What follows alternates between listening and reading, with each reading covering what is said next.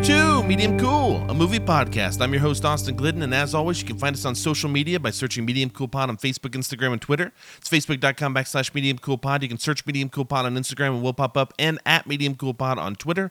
You can also email us at mediumcoolpod@gmail.com. I'm getting lazy here.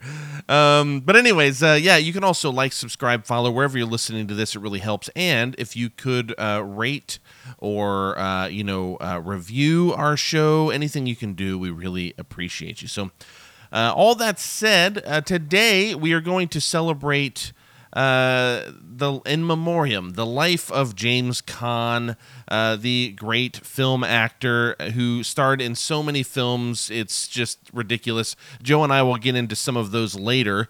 But Joe and I are going to talk a little bit about The Godfather, and really it's more of a gush, I have a feeling. You know, we're just gonna basically lose our minds talking about how great this movie is. And then before that, though, I'm going to talk about Thief, which is actually, I think, maybe James Caan's best work. I actually think that. I need to see a few other films of his, but from everything that I've seen, dude is so on fire here. I really, really love him. So I'm going to talk about Thief from 1981. It was Michael Mann's first feature. We'll talk about that in a moment. I have a lot of things coming up soon. I've been scheduling out most of the summer, let alone a large part of the rest of the year, talking to other people, getting other guests on, trying to find some specific things to talk about, things like that. I have a lot of really awesome guests coming up, okay? So I'm really excited for you guys to hear about that, and it's going to be in a few weeks from now. Most people are free around the end of summer, so that'll be really fun. And between now and then, I'm still going to have some other great guests, as well as some fun things to talk about. Next week, I plan to talk about Stanley Kubrick, because next week's episode should be airing, or should be dropped or released or whatever, on July 26th, which is Stanley Kubrick's birthday. Now, of course, Stanley Kubrick died in 1999, and so this is a posthumous celebration of life, okay? Stanley Kubrick is my favorite filmmaker. I have a collage of his movies tattooed on my body. I may even take a picture of it and post it on Instagram or something, just so you guys can see how big of a nerd I am for this guy. I know for sure we're going to cover 2001: A Space Odyssey. I am letting my guest choose the other film, so that will be a fun surprise to see, what ends up working out. Because I have different people that I'm waiting for a confirmation to be the guest for next week, and whoever it is, it will be a very different movie, I feel like.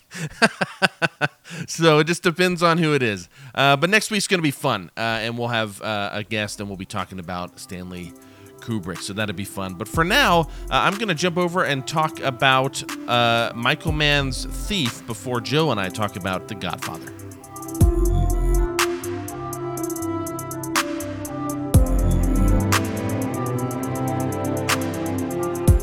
Michael Mann's first feature, Thief, from 1981, written and directed by Michael Mann. Of course, this is the director who brought us Manhunter, which I believe was the first depiction of Hannibal Lecter. This is prior, of course, to The Silence of the Lambs and things. He also brought us Heat, which was just like that banger of an action movie with like Val Kilmer, Robert De Niro, Al Pacino, just like the whole gang was there. It was great. Collateral, I don't know why I just stuttered there, but Collateral was a movie I actually did not like at all when it came out, and then I kind of grew to appreciate it. He also did Public Enemies, which I remember liking, but that was like a real long time ago. For me, it's like 2009 or something, but still.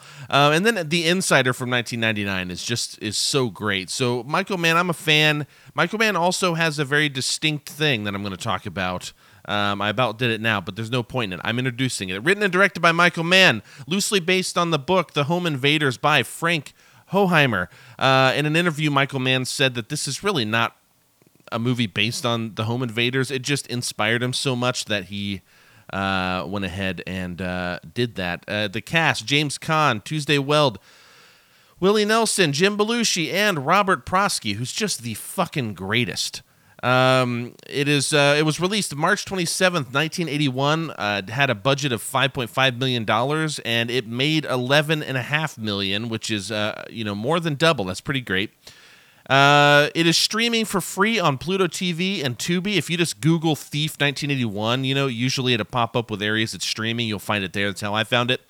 But otherwise, it's a little bit harder to find at the moment. Criterion has a great, what do you call it, like Blu-ray of it that I watched the Criterion Blu-ray of it. It looks absolutely stunning. It's incredible. But anyways, so the film is about Frank, who is an expert professional safecracker specialized in high-profile diamond heists. He plans to use his ill-gotten income to retire from crime, and build a nice life for himself, complete with a home, wife, and kids. To accelerate this process, he signs on with a top gangster for a big score. And we know how this often goes. This movie is awesome. It is often considered a neo-noir, which is, I guess I kind of get that. I don't really see it as a noir per se. But it is it's a pretty stylized noir. If anybody knows anything about Michael Mann, which is the first thing I want to talk about here, what I kind of hinted at earlier is, whenever we talk about Woody Allen and a lot of his early films, people often use the term like, oh yeah, it's like, it's that like Woody Allen New York. Right? Like he has his own way of depicting New York that people have kind of made a term for. Same thing with Spike Lee. Spike Lee's New York, right? There's like a very distinct vibe to that, right? And then there's Michael Mann's L.A. But the trick for this film is it doesn't take place in L.A. It takes place in the city that Michael Mann grew up in, Chicago. And so, we have this Chicago businessman and thief, who played by James Caan, who owns, a car dealership, and he has a few other businesses, around the city, but he's also a jewel thief. And Michael Mann has this, just incredible ability to depict a city in a way where it just feels so much more than it is. And I don't know how to explain that exactly. I'm going to try. Because Chicago's a big city, but it's the way he shoots. So in Thief, for example, you never get those, like later in his work, he'll start doing these big kind of aerial shots of a city, and there's just like a vibe to it, man. But in this, he never goes higher than the buildings. It's like almost always right on the ground, right? And there's this very like, you're in this movie with him, right? With Frank, the main character played by James Caan. And so you get this really interesting vibe. All of the cars look a certain way. The way that the city is shot looks different from that angle because it's raining a lot of the time. So you see the lights reflecting off the city streets. And just the way things look, it's very unique. And also with Michael Mann, something that you get with his films, especially something like this, a heist movie, is instead of montages, because Michael Mann doesn't really do montages per se, he makes us sit through the process, not only allowing us to learn of the thieves' skill, like what they're able to do, but also feeling the tension of time passing. There's James Caan is wearing this little monitor that is kind of signaled into the getaway car, and the getaway car is on a police scanner, and so he can actually hear the frequency or whatever. He can't hear the actual police scanner, but he can hear the frequency of what's going on and how much time he has, or if anybody's like been called on him, like the way that the frequency sounds or whatever. I don't know how to explain that to you, but the point is he can know if the cops are coming, right? That's the point.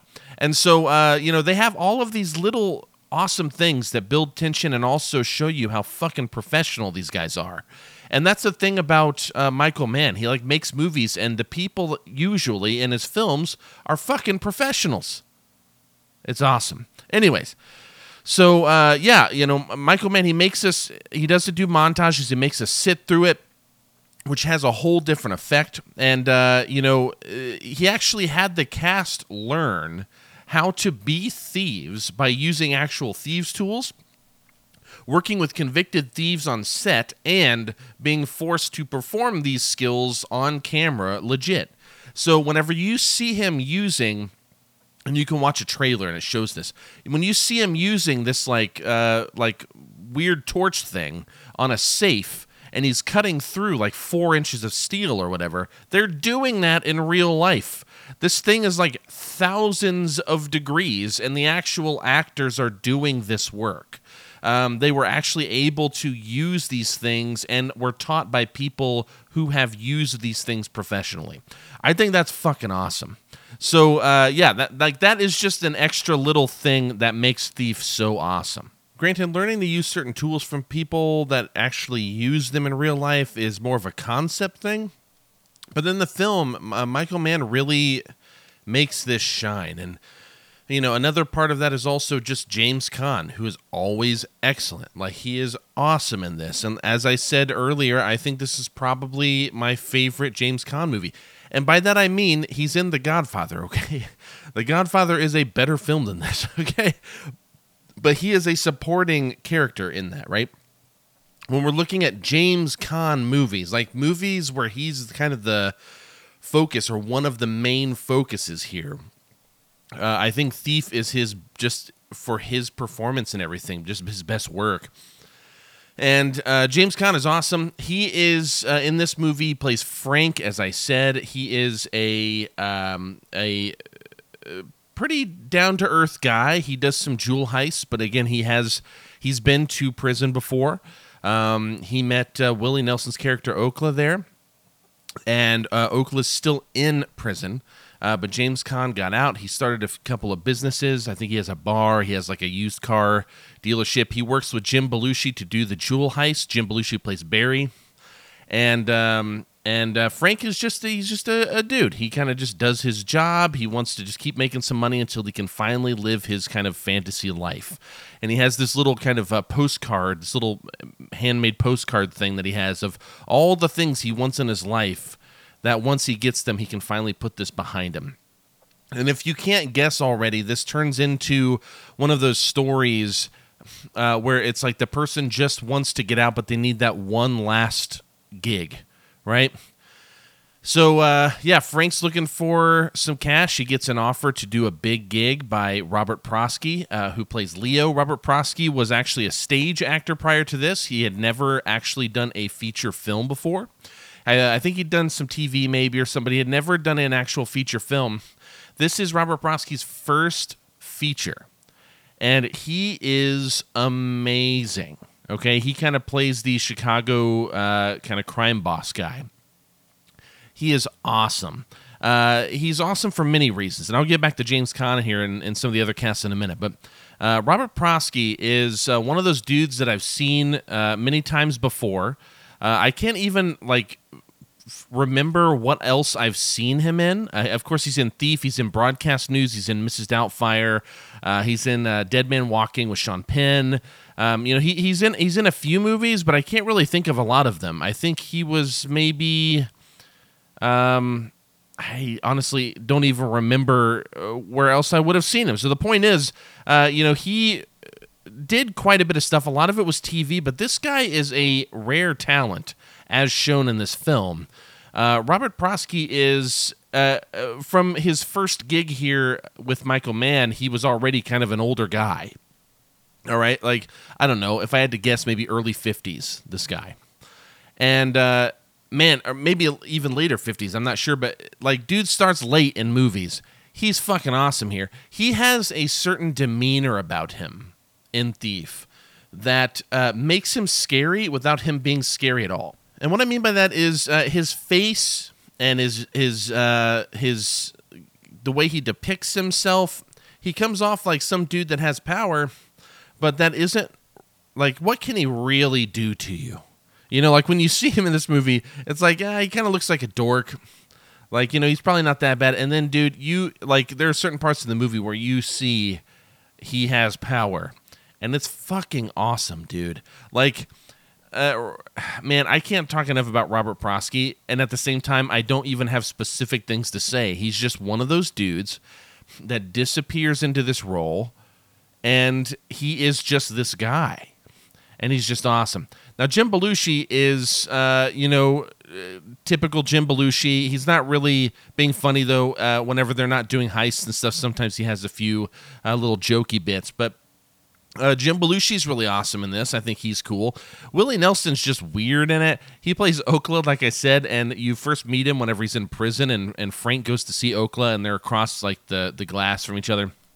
And that's it's a weird scene because Okla is like Willie Nelson for some reason chose to get so close to the glass, and James Caan's so close, and I can't tell if it's because they wanted to frame Willie Nelson in a certain way, and the camera needed to also get Frank in, but they look like they're about to kiss on the glass, like they're just so close, and you can see Willie Nelson's eyes like moving around, like looking at his face.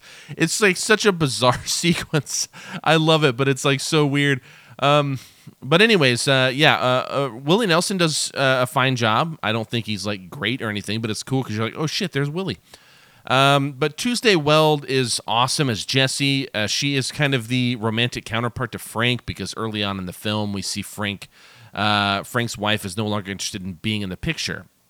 So, Frank ends up hitting on Jessie, and they end up going out for a date, kind of. But it leads, the kind of actually is what leads to one of the best scenes in the film, because it's a pretty simple film in a diner, and they just have a conversation, and that conversation is fantastic. But not just that scene. There's another scene later, which is the big heist of the entire film, and that scene is also great. Why? Because, again, Michael Mann doesn't montage through it. He lets us sit through it. We get to watch how it works and watch it happen. So, Tuesday Weld's awesome. James Caan, of course, I've already said is awesome. Funny enough, Dennis Farina's in this. If you don't know who Dennis Farina is, he was in Snatch. He was in Get Shorty. He was also in Manhunter later, which is also another Michael Mann movie. He was in Midnight Run. He's been in a bunch of stuff. I would be actually really surprised if you didn't know who this person was. But you should just, Google his name and he will pop up. But Dennis Farina's in this. You may not ever notice that because we're used to seeing him with gray hair and stuff, but he has like black hair, and it's like clearly him if you get a good look at him, but he's not like a main character. He's just kind of a muscle in the movie for Robert Prosky, but he's cool always. John Satucci is one of the thieves, so this is actually like a dude who was actually in Chicago doing work as a thief. And he was one of the advisors on the film. This is my understanding of this. He was one of the advisors on the film. And Michael Mann talks a lot about that in many interviews. There's a really great interview with Michael Mann. If you go to YouTube, you can watch Michael Mann talk about Thief. I'm going to look it up right now. So I can tell you exactly what to look up. I can't remember. Here it is. It's Visual Storytellers is the count. And if you just type in Thief 1981, it says Michael Mann on Thief 1981, and it's by the account Visual Storytellers. That's a great one. It's like 25 minutes long, 24 minutes. And Michael Mann gives a lot of really awesome information about Thief. I encourage you to kind of use that as supplemental video footage for this podcast indirectly. But anyways, so all of this said, we have Michael Mann doing an awesome job with his first feature, and he uses these really interesting, colors and shot compositions, and kind of keeping it low to the street and kind of in the shit, and forcing us to kind of sit through these moments that would, in many other movies, either just be cut or montaged. But he forces us to sit through them, and I think that actually has a really interesting effect. We also have talked about how good the cast is, especially James Caan. James Caan is the highlight of this film. So James Caan's the best, and then the next tier is your Tuesday Weld, Willie Nelson, Jim Belushi. Oh, Robert Prosky's up there. He's the top guy too. Those two, James Caan and Robert Prosky, are both fucking awesome. And like I said before, Michael Mann used real people like John Satucci and others who actually did this work, which I think is really interesting. This is just a really fun movie that had an interesting story related to its soundtrack.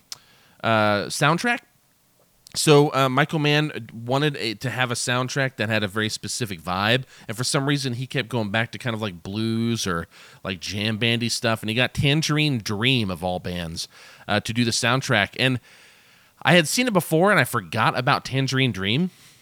And then, because they also did like the Legend soundtrack and Firestarter, they did some stuff for Black Mirror. I mean, they've done a bunch of work, but Thief has a great soundtrack. Holy crap. It is really great. And I thought that hearing Tangerine Dream doing it, I was like, man, maybe I just forgot about this. Maybe it's going to be like over the top and weird. And it's not. But what's interesting about Thief is it feels like a 70s heist movie to me. But definitely with like an 80s overlay. So the whole vibe of it, the way that it kind of sits and lets you sit with these characters, the way that it breathes, the way that it doesn't rush anything, the kind of minimalist lighting and stuff where there are areas where shit's just dark, and they just like let it be dark, all of these things, it just reminds me of the 70s. But you get that Tangerine Dream soundtrack that is very 80s, and it is kind of like the precursor to all of these like 80s action movies that would come out, because it is that very specific type of 80s soundtrack. I don't know how else to kind of say that. But it's great. Yeah. And Tangerine Dream does a great job. And like I said, I hadn't seen it in a few years, and I was like, man, I hope this soundtrack isn't like weird, because I just completely forgot about it. But it's awesome. Really, all you need to know is that Thief is totally worth seeing. It is, like I said, it's a 1981, just like an 80s. It should be a classic to me, and I hate that it's really not. It's easily a film that falls beneath the cracks, but I've been doing an 80s marathon recently, which this counts toward, as I've mentioned all the movies, and this is by far one of the best films I think that has been in that whole thing. This definitely falls between like a 4 and a 4.5. On a 5-star rating scale, if you're interested in that. I did give it a 4 this time around, but next time I watch it, it could be a 4.5. It really just depends on the day. I mean, it is really on that cusp of being that good. So it's really great. Go check out Thief. Definitely see if you can find it on Pluto TV or Tubi. And with all of that said and done, I am going to take a quick break and come back with Joe. And we're going to talk about Francis Ford Coppola's The Godfather.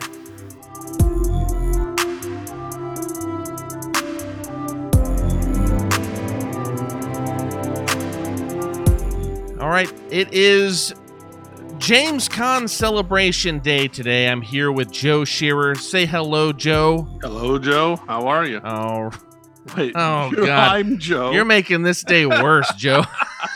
I have to do something to, just to screw somehow.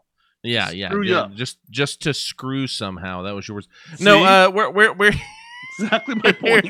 We're here today to talk about James Caan, and before we started rolling, I told you needed to see Thief, and you're like, I know, you can heckle me about it today, and I'm not going to heckle you about it because you know what? A lot of people haven't seen this movie, and it really is upsetting because I actually think it might be the greatest James Caan performance I've ever seen, let alone one of his best movies. Now, the movie we're going to talk about here in a moment, The Godfather from 1972, just the ultimate classic, right? It's just one of those movies. This is probably the best film he was ever in, but it doesn't necessarily mean it was his best film. If you get my differentiation with not Bulletproof. I mean, it's like 1-2 with Bulletproof. Yeah, maybe some Elf, maybe some Bottle Rocket. He's in a lot of random stuff, but even stuff like that, especially something like Bottle Rocket, he's only in it at the end. Yeah, you know what I mean? Like, he's not really in it that much. So it's like thinking of these movies. I think Thief is great, but I've already talked about that on this episode. What we're here to talk about is The Godfather. Yeah, and listen, we're gonna spoil the shit out of this. I'm sure if you haven't seen this is on you. It's written and directed by Francis Ford Coppola. Based on a book by Mario Puzo, which I believe helped with the writing as well. The cast is far too extensive to mention, but I'll at least throw all the main names. Marlon Brando, Al Pacino, James Caan, which is the purpose of this episode. Richard Castellano, Robert Duvall, Sterling Hayden, John Marley, who I added on here because he is in the John Cassavetes film Faces, which is just the greatest. Diane Keaton, just so many people in this thing. Okay. It was released March 24th, 1972 with a budget of $6 million, 6 to 7.2 million, depending on what sources you read. Box office was 250 to 290 million, which $40 million is a big difference. However, Major success, Joe. Mhm. Major success. Yes. This is not streaming anywhere right now, but it is for rent like everywhere. So if anybody has not seen this, what are you doing? It is surprisingly 3 hours long, which I completely forgot about. I thought this was a solid 2, Yeah. and I thought part 2 Yeah. was super fucking long. But this one is a solid 3 hours almost. Okay. It's a weird thing where you look at it and you go, my God, this movie's going to go on forever, and then it somehow is done, and you're like, wow, it's just one of those movies you get lost in, and you just go, and you're so engrossed in everything that you don't care how long it is. I agree. Yeah, and it's the same. It's like for me, I'm not speaking for anyone else, but for me, it's like Scorsese's Casino, or Goodfellas, but that's not that long. Yeah. But Casino's like literally 180 minutes or something. It's the same thing. Like it flies by so fast. I never know. Yeah. So The Godfather, for those weird folks that haven't seen this movie, it spans the years from 1945 to 1955, a chronicle of the fictional Italian-American Corleone crime family. When organized crime family patriarch Vito Corleone barely survives an attempt on his life, his youngest son, Michael, steps in to take care of the would-be killers, launching a campaign of bloody revenge. Joe, how does one sum up a classic like The Godfather? You try. I mean, geez. I mean, how do you? I mean, it's arguably the greatest film ever made. It certainly is. It's certainly a top 10 on almost anyone of note's list. Anyone of credibility would have it on the top 10 of best films of all time, and most likely top 5. So yeah, it is. My God, it's a great movie. It's certainly the greatest mob movie ever made, if you're going to categorize them. It's a great drama with an amazing cast, and it's eminently watchable too. I feel like for a lot of people, for the masses, when you get up there and you're like, these are the greatest movies of all time, and it's stuff like Citizen Kane and The Seventh Seal, and like crazy older stuff that's that you watch, and it's just like, how am I going to sit here and watch this movie that is two people walking around talk, and it's like, and I love great film like anybody else, but when you're talking about the masses, it's like, it's kind of hard to justify that for some people, that for your average moviegoer who likes all the blockbusters, and this one is one that spans every kind of category you want to talk, every demographic you want to talk about. Anybody could watch this and love it. My kids could probably sit and watch it and love it. I mean, obviously not everybody's kids, but anybody who's an adult who likes movies in any way can watch this movie and enjoy it, I think, on some level. Yeah, dude, I remember seeing this as a kid on TV. I remember the horse head. Mm-hmm. Yeah. And that was so scary. Uh-huh. God. Anyways, yeah, it's dude, The Godfather, I was thinking about this today, and I love a lot of gangster movies. I love Goodfellas and Casino, which I already brought up. Yeah. I love what the fuck else do I love?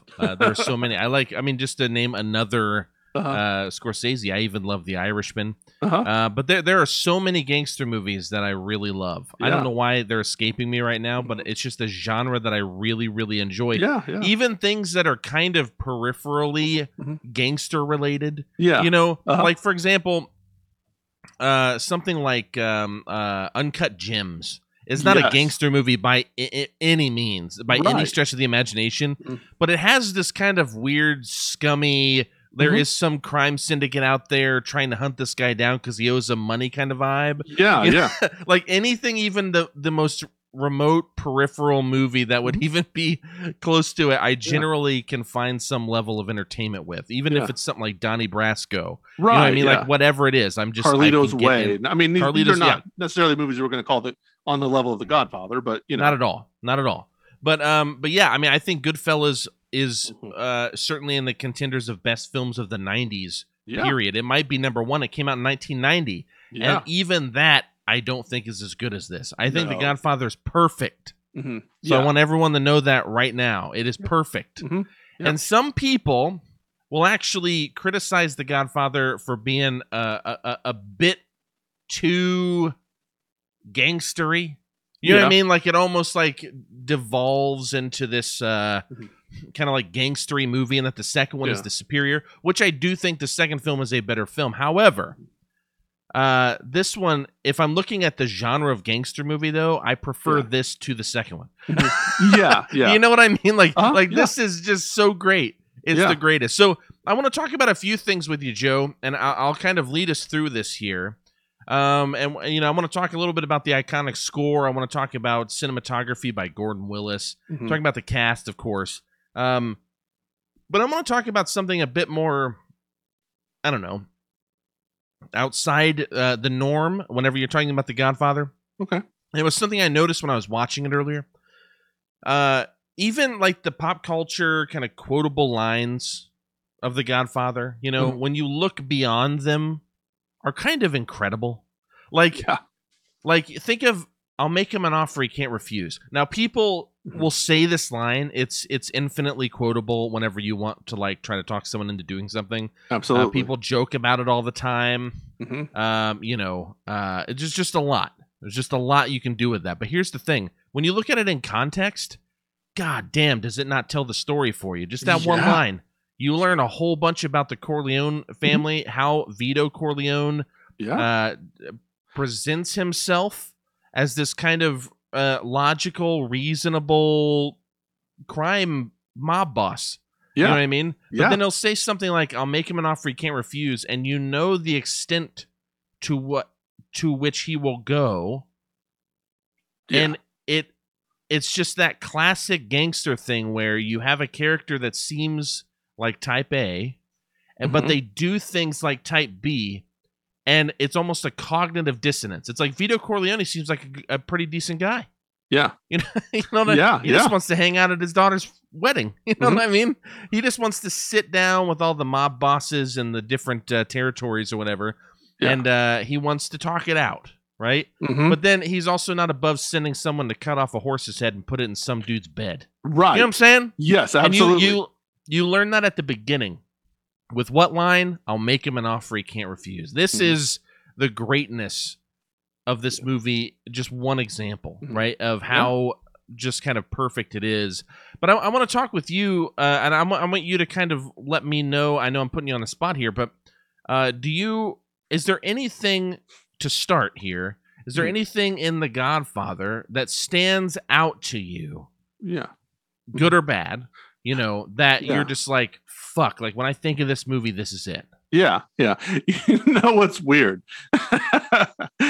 Here's what's weird about this movie. When I think of The Godfather, I kind of think about the line from Anchorman about what is it, like rich mahogany. Like this movie looks like 70s wood panel, not cheap wood paneling, but like, their house is very nice and luxurious, but it still has this very weird 70s look. And that's the first thing that pops into my head is how brown the movie is. Especially when they're inside, it's all this brown. But you talk about the writing, my God, is so good. And you talk about that line, just the make him an offer you can't refuse line. It's sort of a moment of levity and it's a joke, but there's also a little bit of foreboding to it as well, because like this is some shit that can happen, and it extends throughout the film. And I think that's the other thing is just all of these moments that they have and these kind of wildly differing kind of moments too. They're, there's some really nice, like, Michael and Kay, like their love story is really nice. And it kind of like disintegrates, and obviously through the films, it changes and it's, and it's contentious and it's bad. But at first it's really nice and sweet. And you're like, this is such a strange little bit to be in a movie like this. And it's done so well. And, of course, Michael, doesn't want to be part of the family. He's trying to do his own thing. He's coming back from the army. And, basically the family's like, hey, you're in this. And he's like, no, out. And they're like, But dude, let's talk about that real quick. Just real quick. So I want to talk about Michael and Kay real quick, which ties into what you just said, getting into the family business. We meet Michael by Vito about to take a family picture, and he goes, "Where's Michael? We're not taking this picture without Michael." And it cuts to Michael sitting with Kay, and they're sitting there talking, and eventually the what do you call it? not lounge singer, but the crooner. Yeah. I forget his name off the Johnny something. Johnny Fontaine. Yeah, Johnny Fontaine. Thank you. Yeah. And Johnny Fontaine, walks in, and Kay's just like, "Oh my God, you didn't tell me your family knows Johnny Fontaine." He's like, "Oh yeah, my dad's is Godfather or whatever." Yeah. Now, I mean, you, there's a scene with them before the Johnny Fontaine thing, but the second scene I think it is the Johnny Fontaine. Yeah. And he goes, "Yeah, my father helped him with his career." And of course, Kay, like just the audience, is just like, "How did he help?" And he's like, "Oh yeah, he just helped him get out of a kind of a raw deal, Mm-hmm. And how did he get? Like, she's just asking these kind of like convenient questions, but they're also logical questions. Mm-hmm. So it didn't feel forced to me as I'm watching it, like they're trying to do some exposition. But in reality, it's just ready for him to introduce the line he offered him an offer he can't refuse, right, by telling the story of Johnny and how Vito basically said, "Hey, I'll give you $10,000 to let him out of his deal." The guy said no. Mm-hmm. He went with oh my God, why am I forgetting the name? It's Luca Brasi. That's my favorite name. Yeah, and the whole thing, and I just forgot Luca fucking Brasi. Anyways, so Luca and Vito go here, and you don't see this, of course, but Luca and Vito go back to this guy, this band leader or whatever, and they make him an offer he can't refuse. And Kay says, "Well, what was that?" He just keeps asking. And Michael goes, "Well, they put a gun to his head and said, either your brains are going to hit this contract or you're going to sign it or whatever," right? Of course, they do this a billion times better than me. Yeah. But man, it is, I mean, what a great scene. So then he looks at Kay and he goes, "This is my family, Kay, but I'm not like them." Yeah. Right? Again, I'm paraphrasing. This is so key. This is really important. I'm not like them. I don't want to be a part of this. He's still in his military uniform. Yeah. Yeah. You know what I mean? Which is a differentiation. You're learning these things. His whole demeanor's different. Yeah. It's his idealistic days. And then, and then you see Vito Corleone get shot. Now, I am not a violent man. I have no desire to be violent. I will go to the furthest extents to avoid violence. I'm pretty passive in terms of aggression, right? Right. If there's anything that would make me violent, it would probably be to hurt my wife or my child. Yeah. Right? Someone super close to you that you love. Yeah. Same thing with you. If anybody hurt your children, you're not a violent person, Joe, but you'd probably want to beat their brain in with the baseball bat, right? I'm not saying you would, but like, were that offer presented to you, maybe. Like, you never know what you'd do. I'd like to think I wouldn't, but maybe. I don't know. But if there was anything, it'd be that. So what is it that sets off Michael to help the family again? And even when it happens, he's not ready to, but he gets talked into it. Yeah. And it's his father nearly being murdered. And the idea that he doesn't know if his father's going to live. Right. Right? That's fucking great. Yeah. It's so simple. Why does it have to be any more complicated than that, Joe? Right. You know what I'm saying? Yeah. Yeah. It's the fucking greatest shit ever. So anyways, like, yeah. So, I mean, it's like, that is the story. And then no one in any of the competing crime families think that Michael is even a threat. He's a neutral presence. He's not a part of the family. Everyone knows it. Everyone knows he was a soldier. And even in the opening sequence, someone comes to Vito Corleone trying to talk with him to get him to do something the day of his daughter's wedding, which is a line we hear a lot.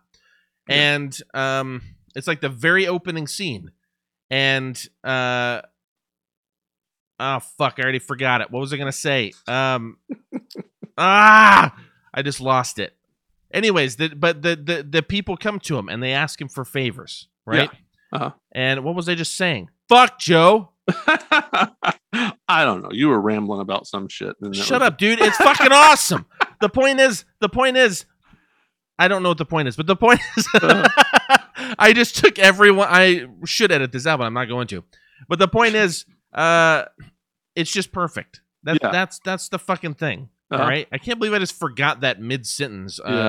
whatever my brain's doing. But it's perfect. Yeah. And what you said with the like the Kay relationship, and then moving into this idea of him being involved, is great. Oh, that's what it was. So whenever he's giving out these favors, there's a point at the very beginning where the guy goes like, "I try to be a good American.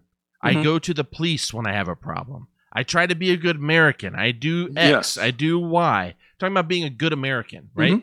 In 1940s America, what is being a good American? You fight for your country. Right. He represents neutrality. He represents good.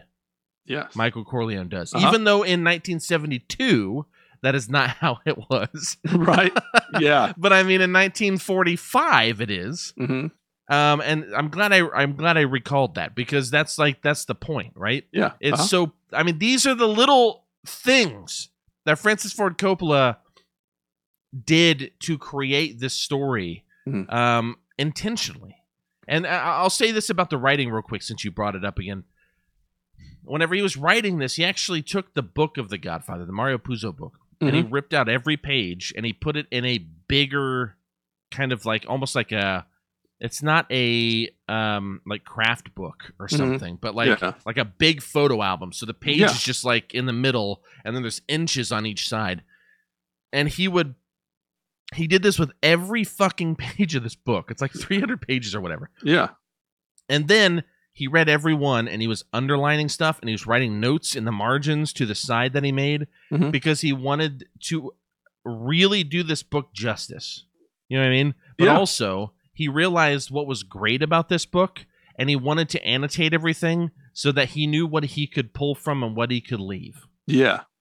And just anybody with that level of dedication, I mean, that's some Kubrick shit. You know what I'm saying? I'm not saying Kubrick did that, but I'm just saying that level of obsession over making this great. Yes. Yeah. So you nailed it. I was rambling a lot, but the point is, I love this movie a lot. There's too much to say. Before we went on the air, I told you that there's too much to say. We're never even going to do this justice, I feel like. Yeah.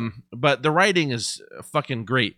What do you think about like the score though? Because we have this iconic score, and I feel like sometimes it's just played for either humor or it's played as just like a pop culture hit.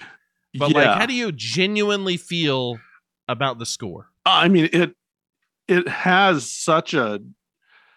I mean, it just has such a presence in the film too. You know, just to start, it's then like you said, there's that pop culture element. There's a thing where people just like listen to it, and it's so like slow, and there's like this sadness to it in a way, but it's also not, it's so different than most. If you think about what are the great scores of all time, it's certainly in the conversation, but you think of something like large and swelling, and triumphant, think of like Star Wars and big, kind of big things like that. But this movie, it's kind of a small little bit, right? Like it's big and iconic, but the music itself is small, and it's not a huge orchestra kind of thing. It's like just a couple of instruments, and it is a little understated in a way. But it also has such power that it's this bizarre and haunting kind of experience.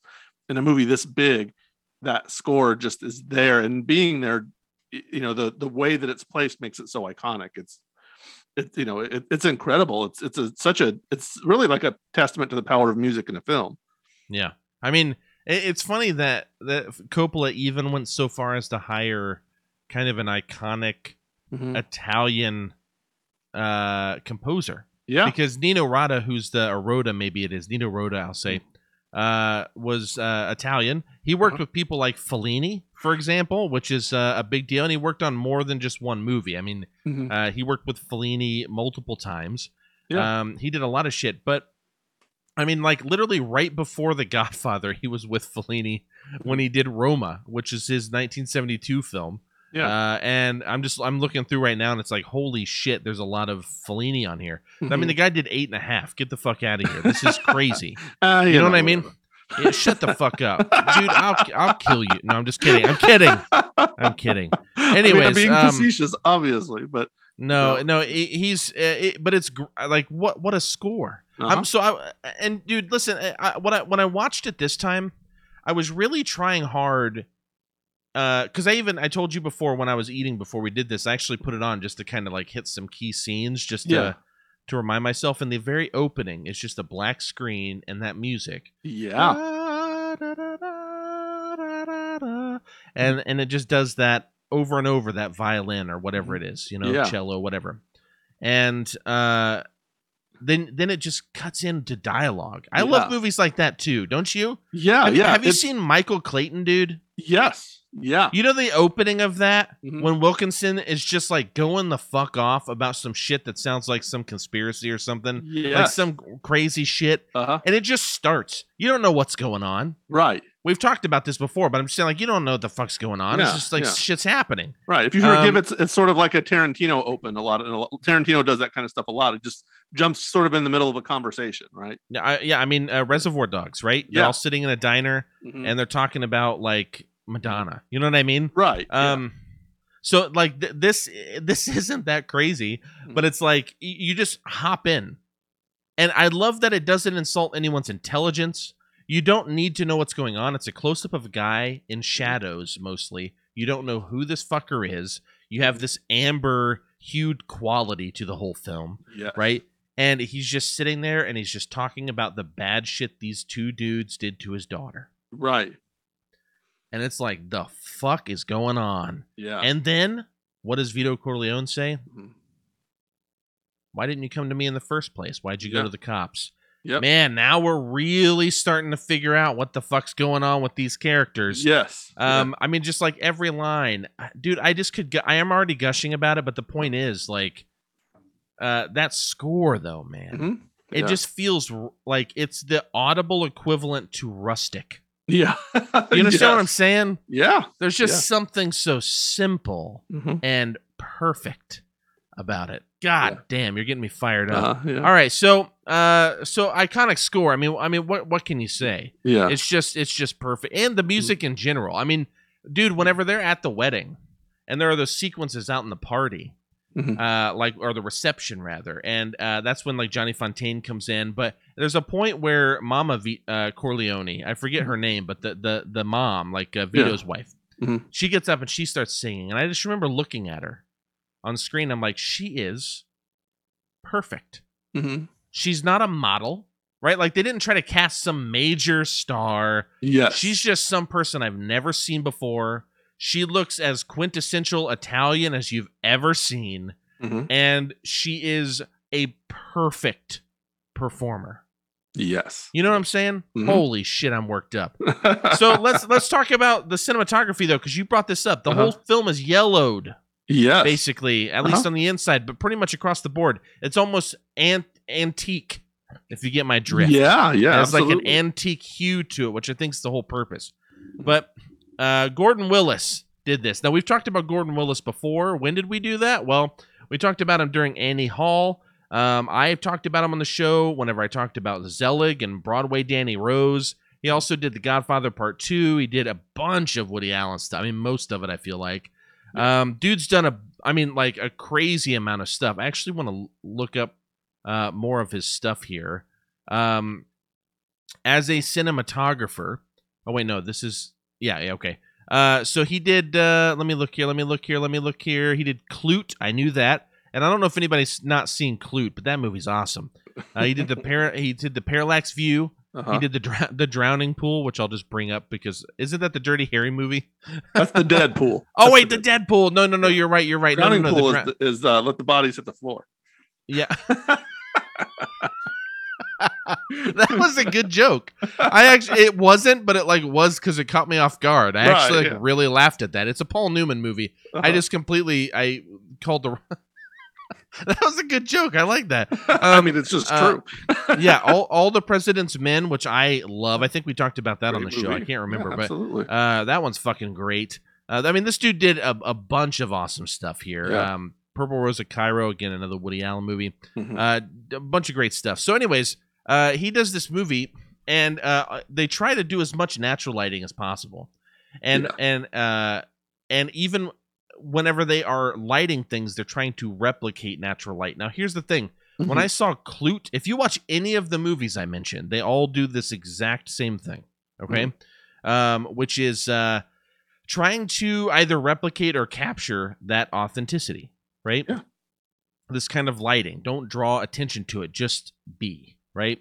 Yes. And I think Gordon Willis may have just outdone himself with The Godfather. Clute looks fucking great, Yeah. by the way. But The Godfather, it's one of those movies that I think looks timeless because it's just stylized enough, Right. but it's not overdone. Mm-hmm. Do you get what I'm saying? Yeah, absolutely. Yeah. When you think about the visuals here, what are the scenes that come to mind? Because we already talked about the yellow hue kind of to everything, that antique hue. But like the visuals, not just the lighting, not just the color. Right. But like when you think of that, are there any things that you specifically remember?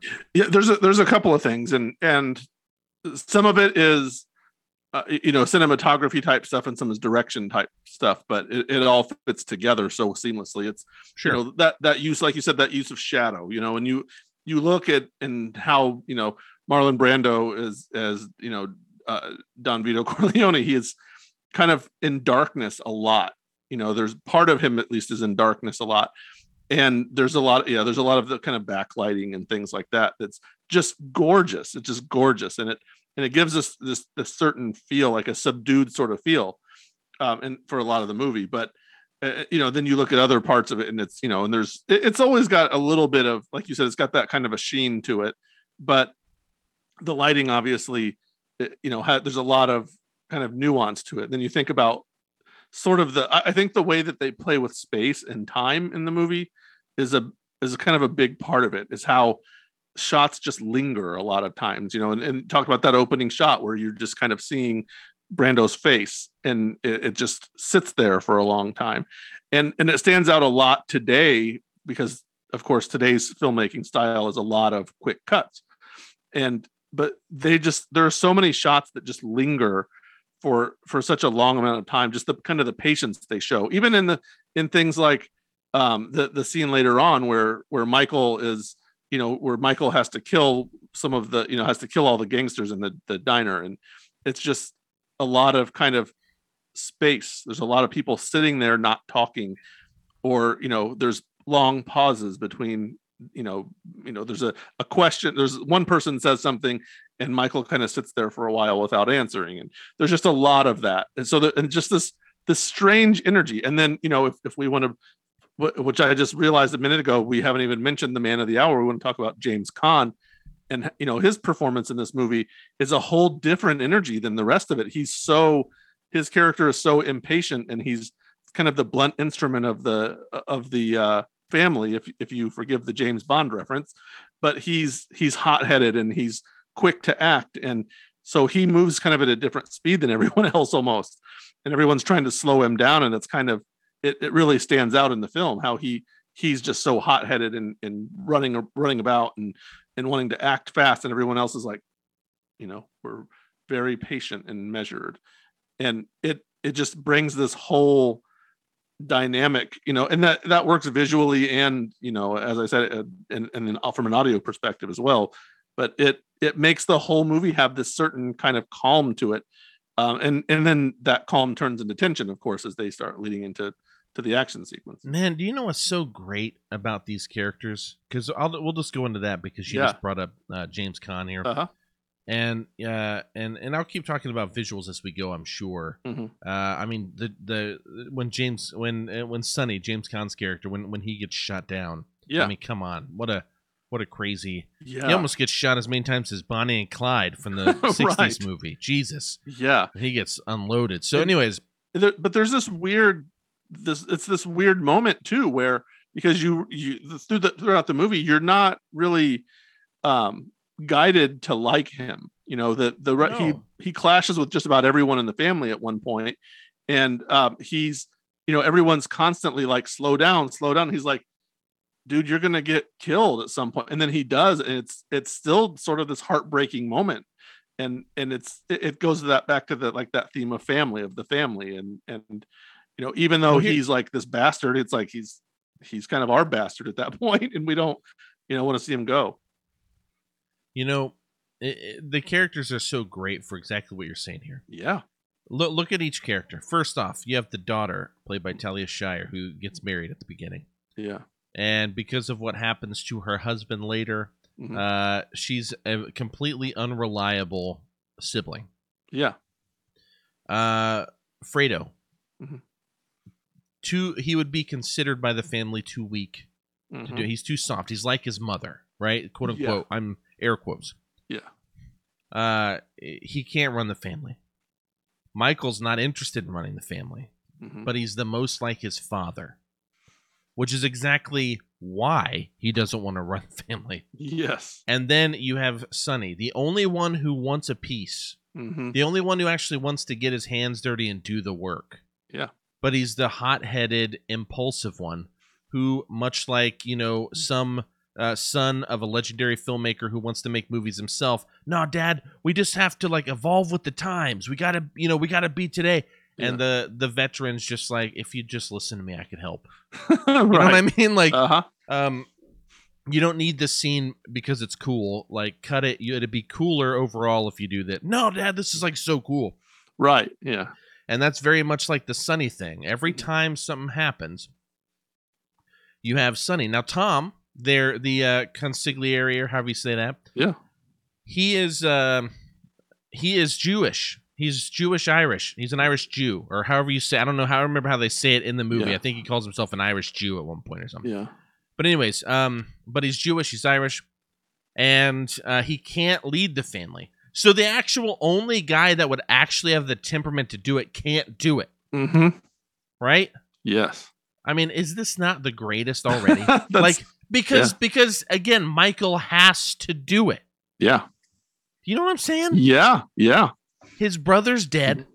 Yep. His father's dying, may die. You know what I'm saying? Yeah. He has to do it. He has to walk into that Italian restaurant. Yep. And shoot everybody. He's got to step up. Yeah. Yep. It is the fucking greatest, Joe. I don't know if you know that. If I haven't said that already, it's so great. I mean, this is definitely. And what's funny is I'd have to really think about this to know if this is actually proper in my personal top 10. That's how good the movies would have to be. Right. Do you know what I'm saying? Yeah. Yeah. Anyways, so these characters though. Let's talk about James Caan since you brought him up here. Yeah. I don't think this is necessarily his best role, but he's fucking perfect. Yeah, yeah. You understand what I'm saying? What do you think about this guy? You already talked about him a little bit, but why? Why is he so good? Well, he's a son of a bitch. The character is he's violent. He slaps around some women throughout the course of the film. He's a bastard. He cheats in the bathroom. He wants to kill people. He takes pride in his job. He's right there. But at the same time, it's, he's got that loyalty. He's the right-hand man. And like you said, even though it creates that dynamic of it's not, I don't know that I'd call it I guess it is a power struggle to a degree, but it's not that they're looking to undercut each other or backdoor each other.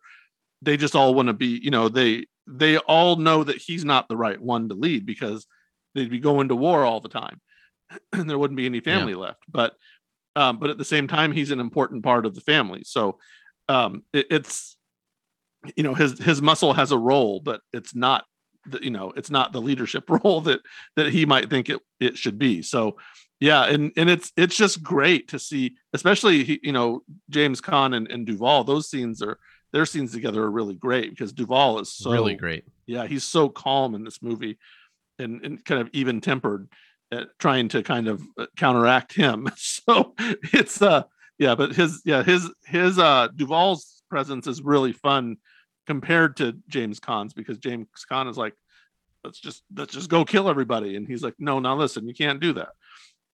But they also he also justifies it. Dad, we got to strike first or we'll appear weak, or whatever the things he says, right? Yeah. And that's also really important to the writing as well. But you bring up Duvall, which we all know is great, and he goes to visit John Marley, who plays Jack Woltz. Film producer, has a big war movie coming up, has a perfect role for Johnny. Okay, the Johnny Fontaine, the singer, has a perfect role. Johnny Fontaine feels like his career's starting to kind of fizzle out a bit. He really needs something to spark it back up. But because of a past that they have, Jack Woltz won't let him in. Yeah. So who does he send? Who does Vito send? He Mhm. sends Robert Duvall's Tom Yeah. Hagen. Dude, the reserve that he shows when Waltz is just yelling at him at the dinner table and stuff. Yes. And he just goes, "This was a really pleasant dinner. I really appreciate your hospitality. Could one of your drivers take me to the airport?" And Waltz just looks at him weird. And he's like, "Mr. Corleone or Don Corleone or whatever, he prefers to hear bad news immediately." And it's just, dude, the fucking intimidation behind his incredibly passive lines. Mm-hmm. You know what I'm saying? Yeah. He holds a power. Mm-hmm. It's like Don Corleone is like the gun because it can actually get shit done. Yeah. But Tom knows how to fucking wield it. Yep. You know what I'm saying? Yep. Oh my God, is this movie great? Such a great, yeah. And it's just all of these elements are just fit together so perfectly.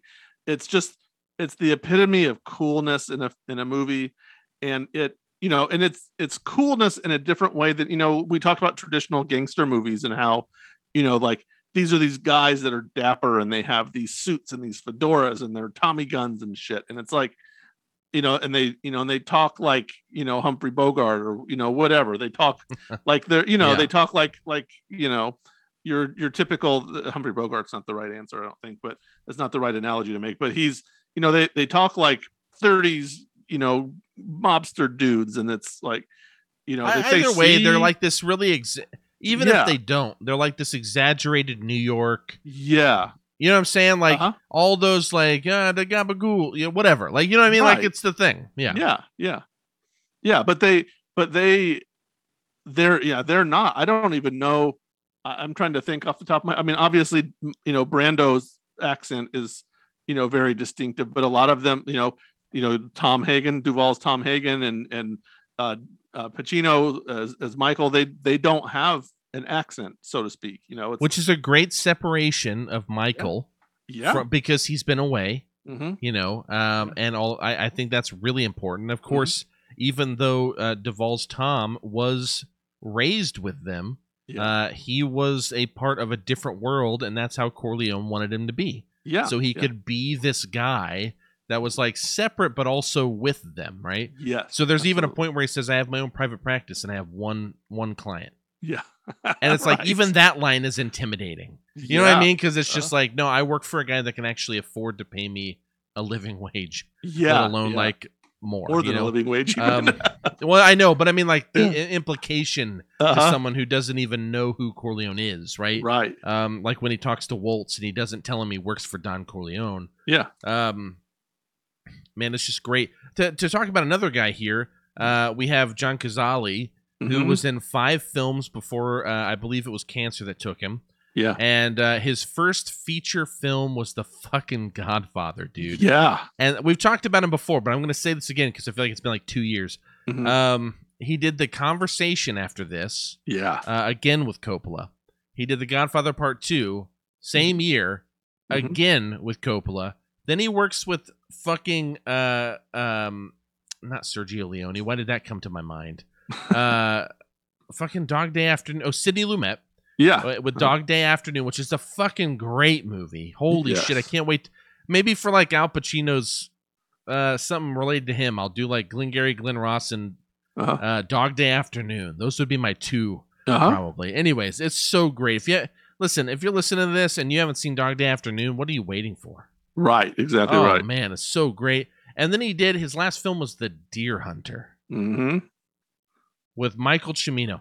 Dude, who has a fucking better filmography? People have 60 movies, 130 movies on their thing, and whose is better than this? Other than De Niro or something. You know what I mean? Yeah, yeah. He has 8, and every one of them is sort of an all-time classic, I mean, 8, he's got 8 credits, and that's including an appearance in an episode of NYPD, a TV series from 1968, and then another is a short called The American Way. So it's The Godfather, The Conversation, The Godfather Part 2, Dog Day Afternoon. Another one is The Godfather Saga, which I'm assuming is the Yeah, it's just like the TV restoration of editing Godfather and Godfather 2 together in 77. So Yeah. um, yeah, it's just amazing. Yeah, every one of his movies are all timers. They're not even. It's not even something where it's like, oh yeah, he made a bunch of good. A lot of people made a bunch of good movies.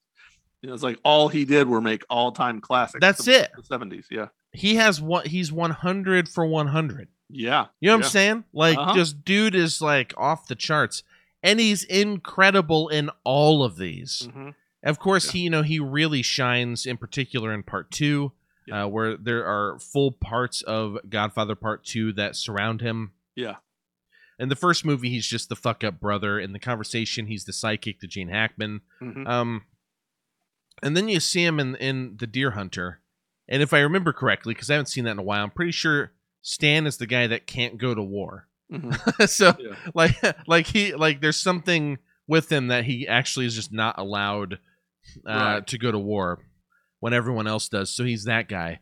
But it's just like, dude, this guy's so awesome. Yeah. But of course, Talia Shire, most people would know her from Rocky. Yep. Abe Vigoda, I grew up knowing who that dude was for like no reason. Like Right. he was like a household name to me, Uh-huh. and I'd never seen The Godfather. And Yeah. to be honest, I don't even remember why I know him. Yeah. I'm actually looking through his filmography right now. Maybe it was like the Rockford Files. Like I like legit don't remember why I even knew him. Everybody knows Abe Vigoda, but nobody really knows why. It seems like, yeah. Yeah, it's kind of weird. It's Uh-huh. it's a weird thing, but I mean, this movie has so many people. Of course, Sterling Hayden is going to be one of my next 2 tattoos from Kubrick movies because Uh-huh.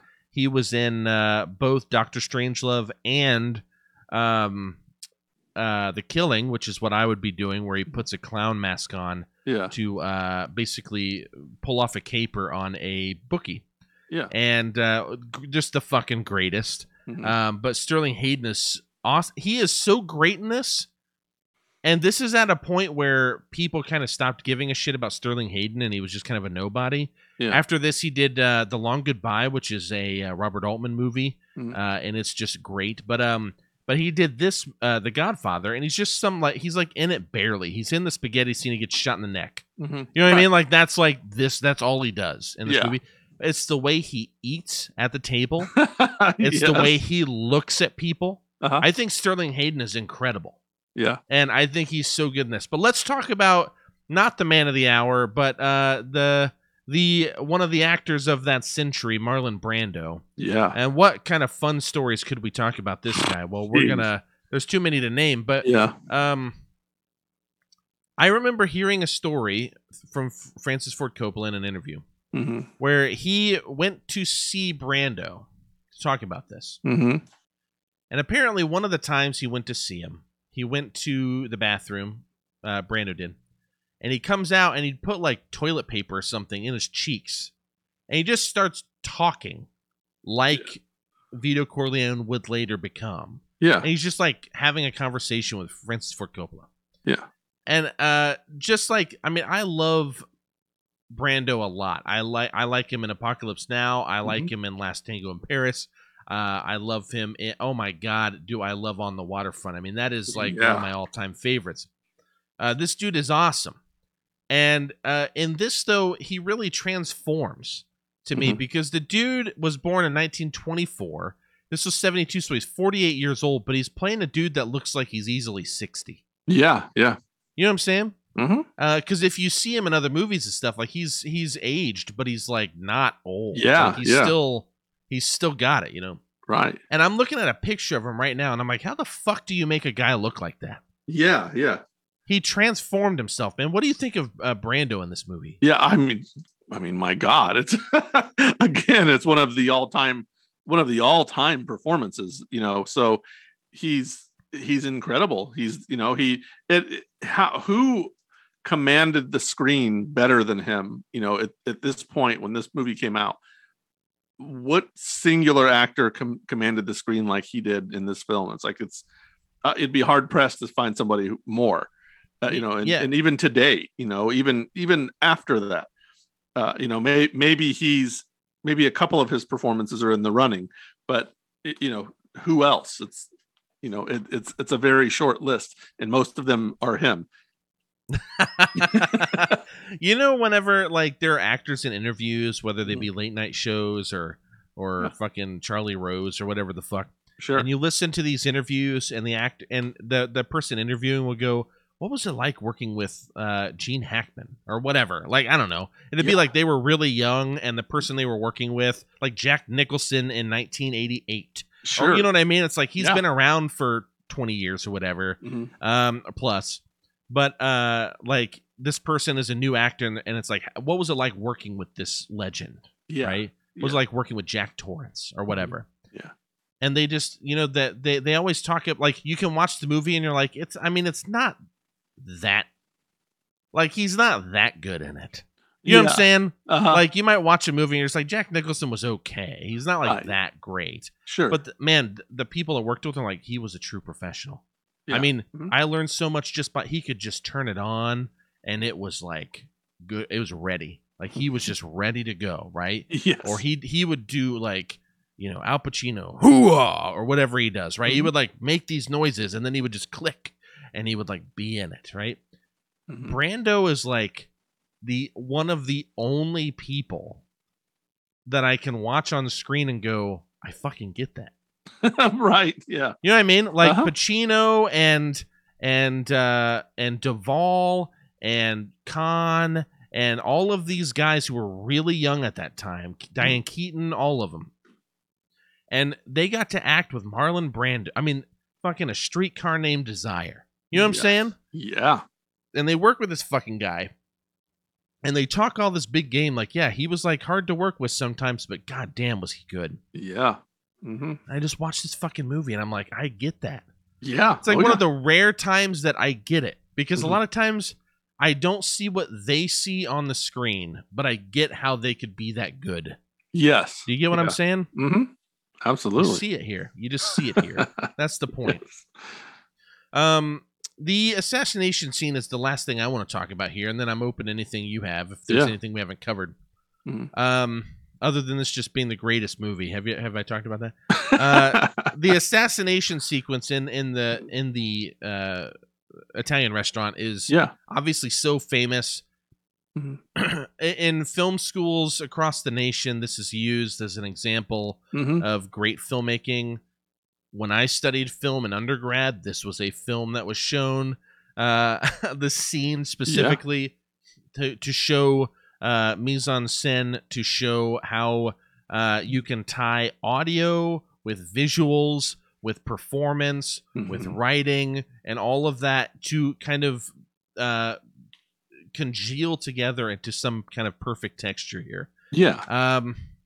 When you I'm gonna ask a bit of a convoluted question, but you can kind of like simplify it if you need to. Okay. But when you first saw this scene, if you can remember the first time, maybe you don't remember the Yeah. first time, and that's fine. You can just talk about how you feel now. Yeah. But the first time you saw this fucking scene, do you Mhm. remember how you felt during it? Was this like impactful? Yeah, it's so tense, because they, the kind of the brilliance of it is how they walk through it before, and it's like such this clipped way, Michael doesn't want to do it, like he does, but he doesn't.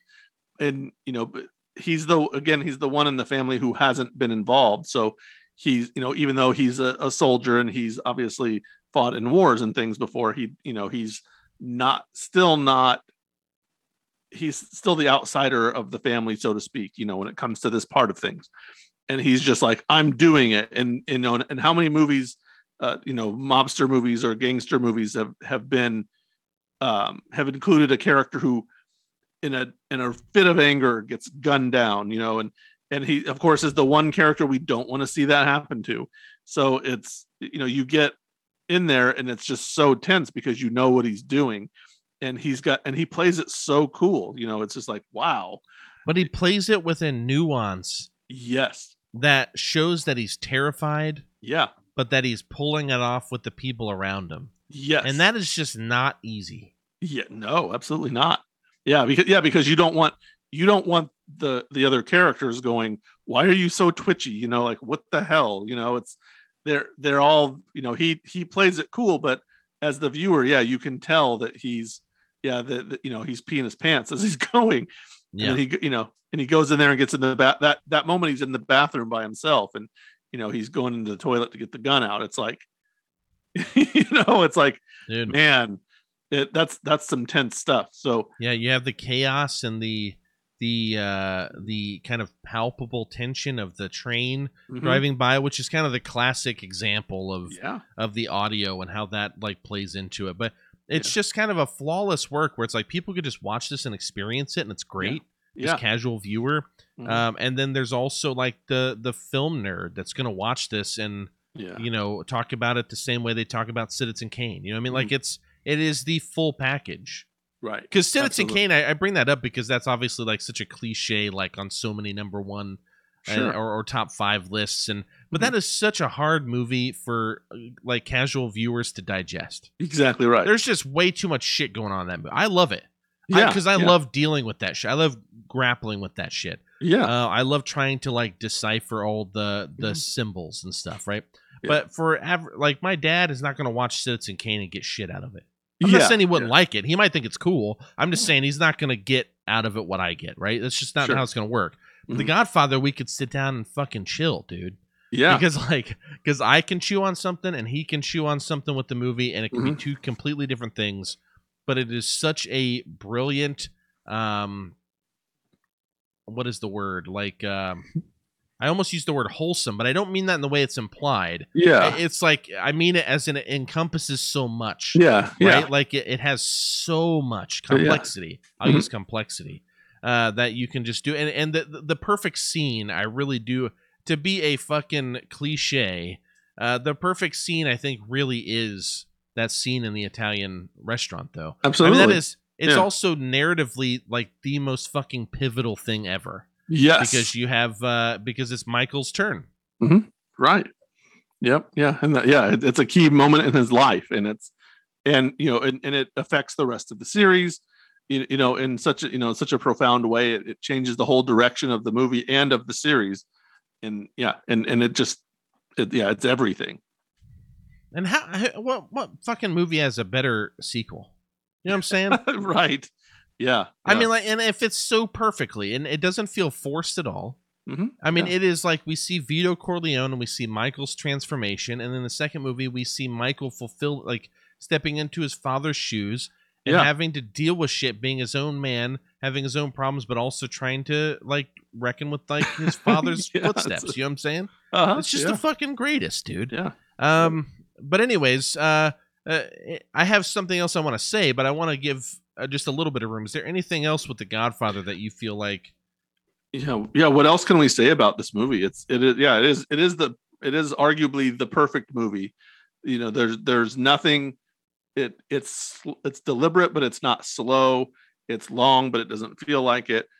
There's a lot of excitement, a lot of tension, but also these quiet moments. It's got everything. It's got everything you want to see in a film. And and for a movie made in the early 70s, it doesn't feel dated. Even some of the great movies, of all time that come from the 70s, come from the obviously previous decades, but after that, there's a lot of movies that we consider great movies that if you watch it feels of its time. And The Godfather feels like it could have been made at any time. It could have been made in any decade. And it would still be as enjoyable as it is now. Yeah, we talked about, and I know you weren't as big on it as me, but we talked about The Apartment. I talked about how it hits all the fucking marks of a typical rom-com, but because of the way it's done, it is a perfect movie to me, and it is like the best. And Absolutely. It's like any average person could just watch a rom-com and then watch The Apartment and go, oh yeah, it does all the same cliches. But it's like, no. This all has purpose. Let's look at this. Let's break this down. Everything that happens in the movie is either a logical consequence or a logical progression of the story, right? So there's nothing forced. There's no template that was there at the time. They just did the thing. The Godfather is that of this genre, of this new Hollywood era, right?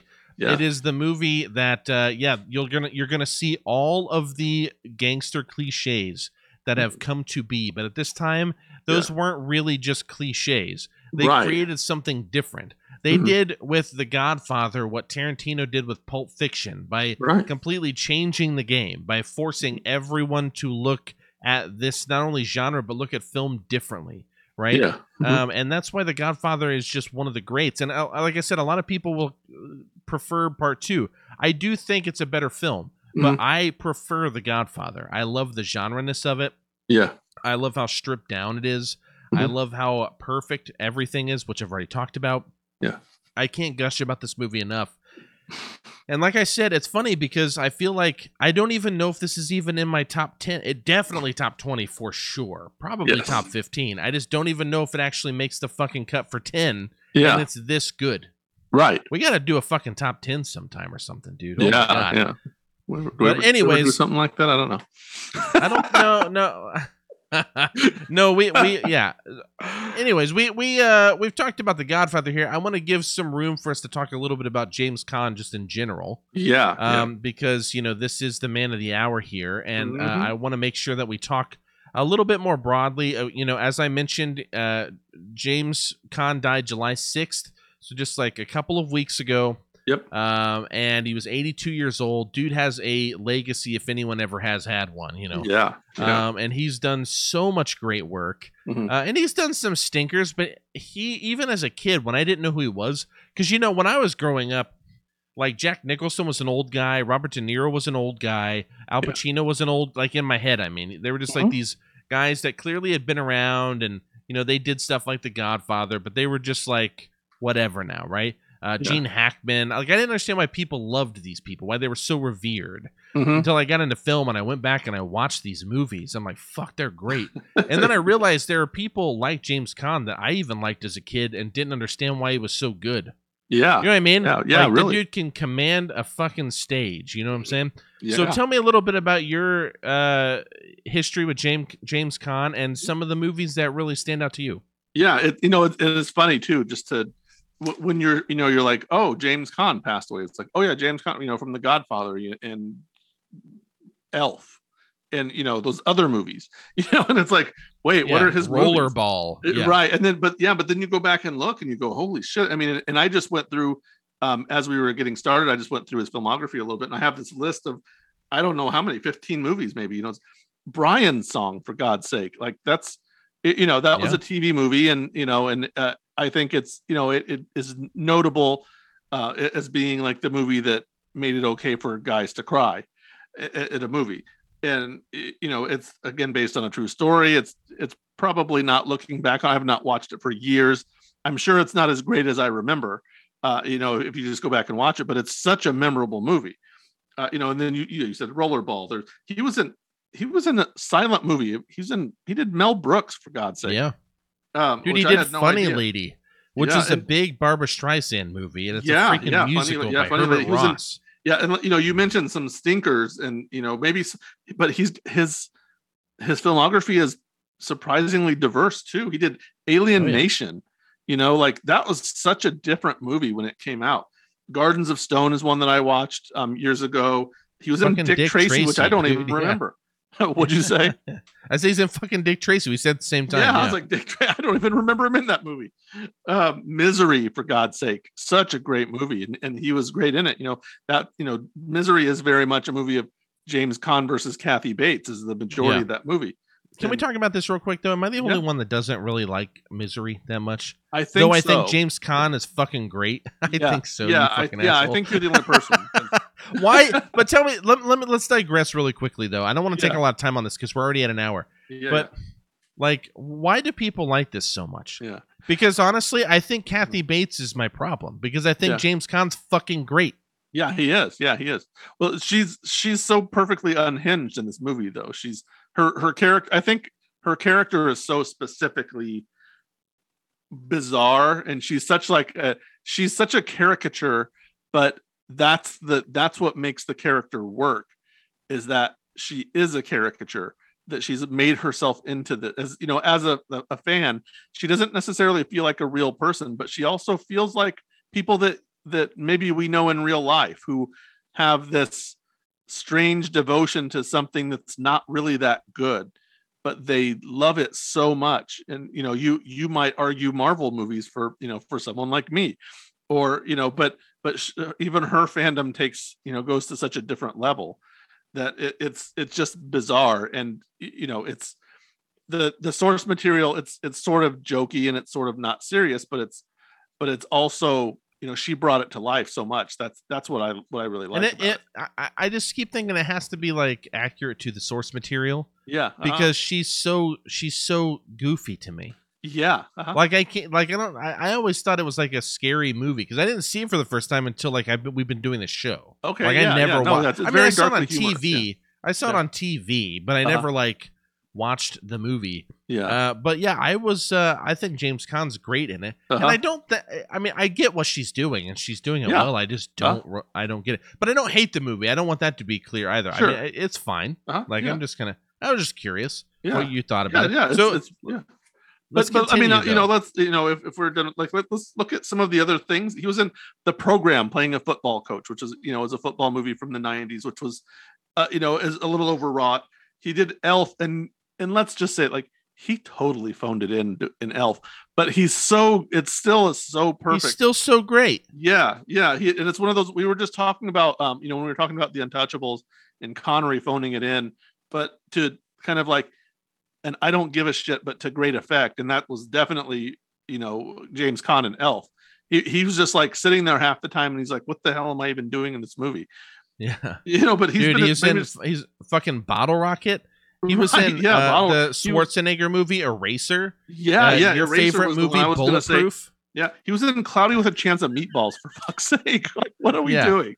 Like, and maybe he's just taking paychecks, and so what? It's like these are just, he's still awesome. Yeah, yeah, he's still amazing in it.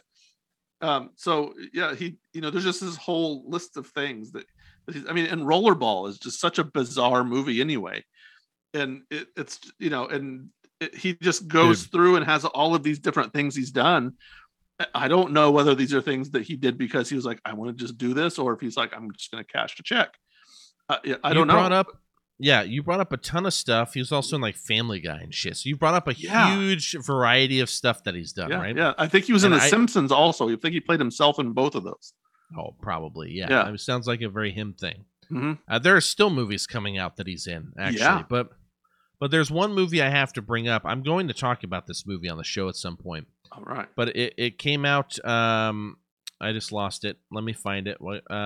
It came out in 2003. It's by Lars von Trier, called Dogville. Yes, absolutely. I have it written down on my list. Yeah. Yeah. Have you seen that? Oh yes, that is a bizarre ass movie too. Yeah, it's fucking weird, dude. Like, but this dude's in, and he's only in it like the end. Like, he's not really in the movie the whole time, which is why I didn't choose to talk about this fucking movie because. Man, what a weird. It was supposed to be a trilogy. They only made 2 of them, and he never finished it. They never did a third.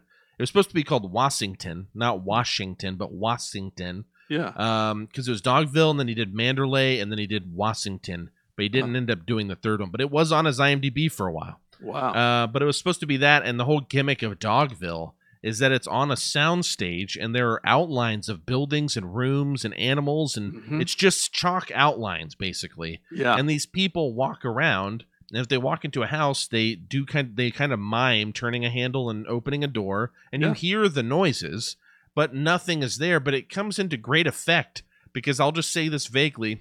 There's a scene where a man rapes a woman. Yeah. And he pushes her into a building. And he starts raping her, and there are people walking down the street. Now, again, there are no barriers. Yeah. So in the movie, it looks like he's just raping her in broad daylight in the middle of a place. Yeah. But whenever you use your theater of the mind, right? Like, he's in a place withdrawn from everyone. Right. But it's like that effect is so crazy. That movie's fucking awesome. It's a very interesting movie. Yeah. Yeah, it's I love that shit. But anyways, James Caan, not to mention he is a hairy motherfucker. He is. I was gonna say that. Yeah, but anyways, James Caan is great, and I hope that everyone goes and watches a James Caan movie of their choice. Yeah, I strongly encourage Thief, also The Godfather. I mean, get out of here. If you want to get real wacky, watch Rollerball. If you want to get a little bit of dark humor horror, watch Misery. Because fuck me for what I think. I don't care. Yeah. Watch that movie. There's just so much. If you're feeling like a musical, watch Funny Lady. If you're feeling like a little bit of some goofy comedy, watch Silent Movie. I mean, there's everything under the sun here in his filmography. And I just, rest in peace. Yeah, absolutely. You know what I'm saying? Yep, absolutely. Thank you very much, James Caan. Yeah, exactly. Yeah. Any final thoughts, Mr. Shearer? Yeah, there's all, I didn't mention Kiss Me Goodbye, which is again, he co-starred with Sally Field. I think I don't remember. I thought this was a very early HBO movie. Like, he is a ghost. He's Sally Field's dead husband. Maybe he's not. I don't remember. Oh, but shit. Yeah. I just remembered this movie. Yeah, I've completely forgot that was the movie, but go ahead. Sorry. Yeah. So, and I want to pull it up because I don't remember it enough to really speak that clearly on it. But I remember seeing that the promo or something for that on HBO way in the early days. And I was like, I want to see that movie. Like, that's an idea. So basically, like, Sally Field's dead husband comes back to haunt her as she's going to, like, she's moving on and going to get married to a new guy. Jeff Bridges is also, Jeff Bridges is the new guy. James Caan is the ghost. And, like, just what a fun, this came out in 1982.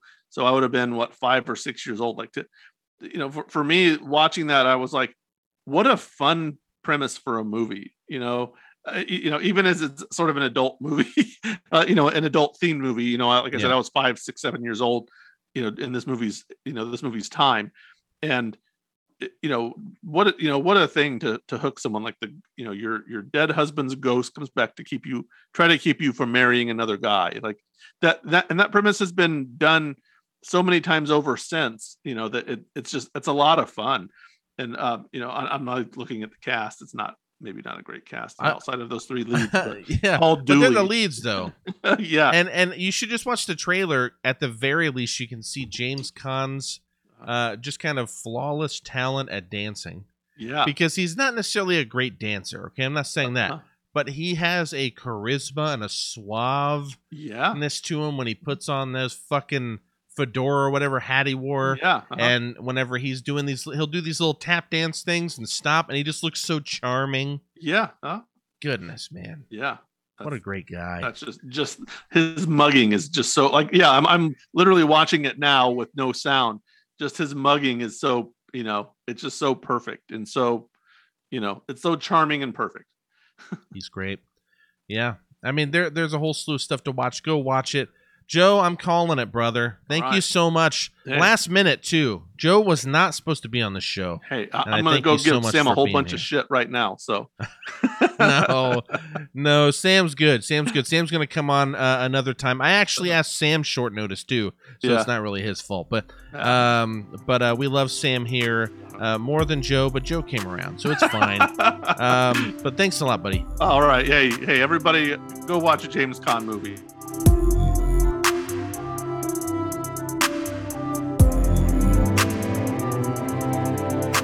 All right, that was our episode today. It was Joe and I talking about The Godfather. I also had a chance to talk about Michael Mann's first feature film, Thief.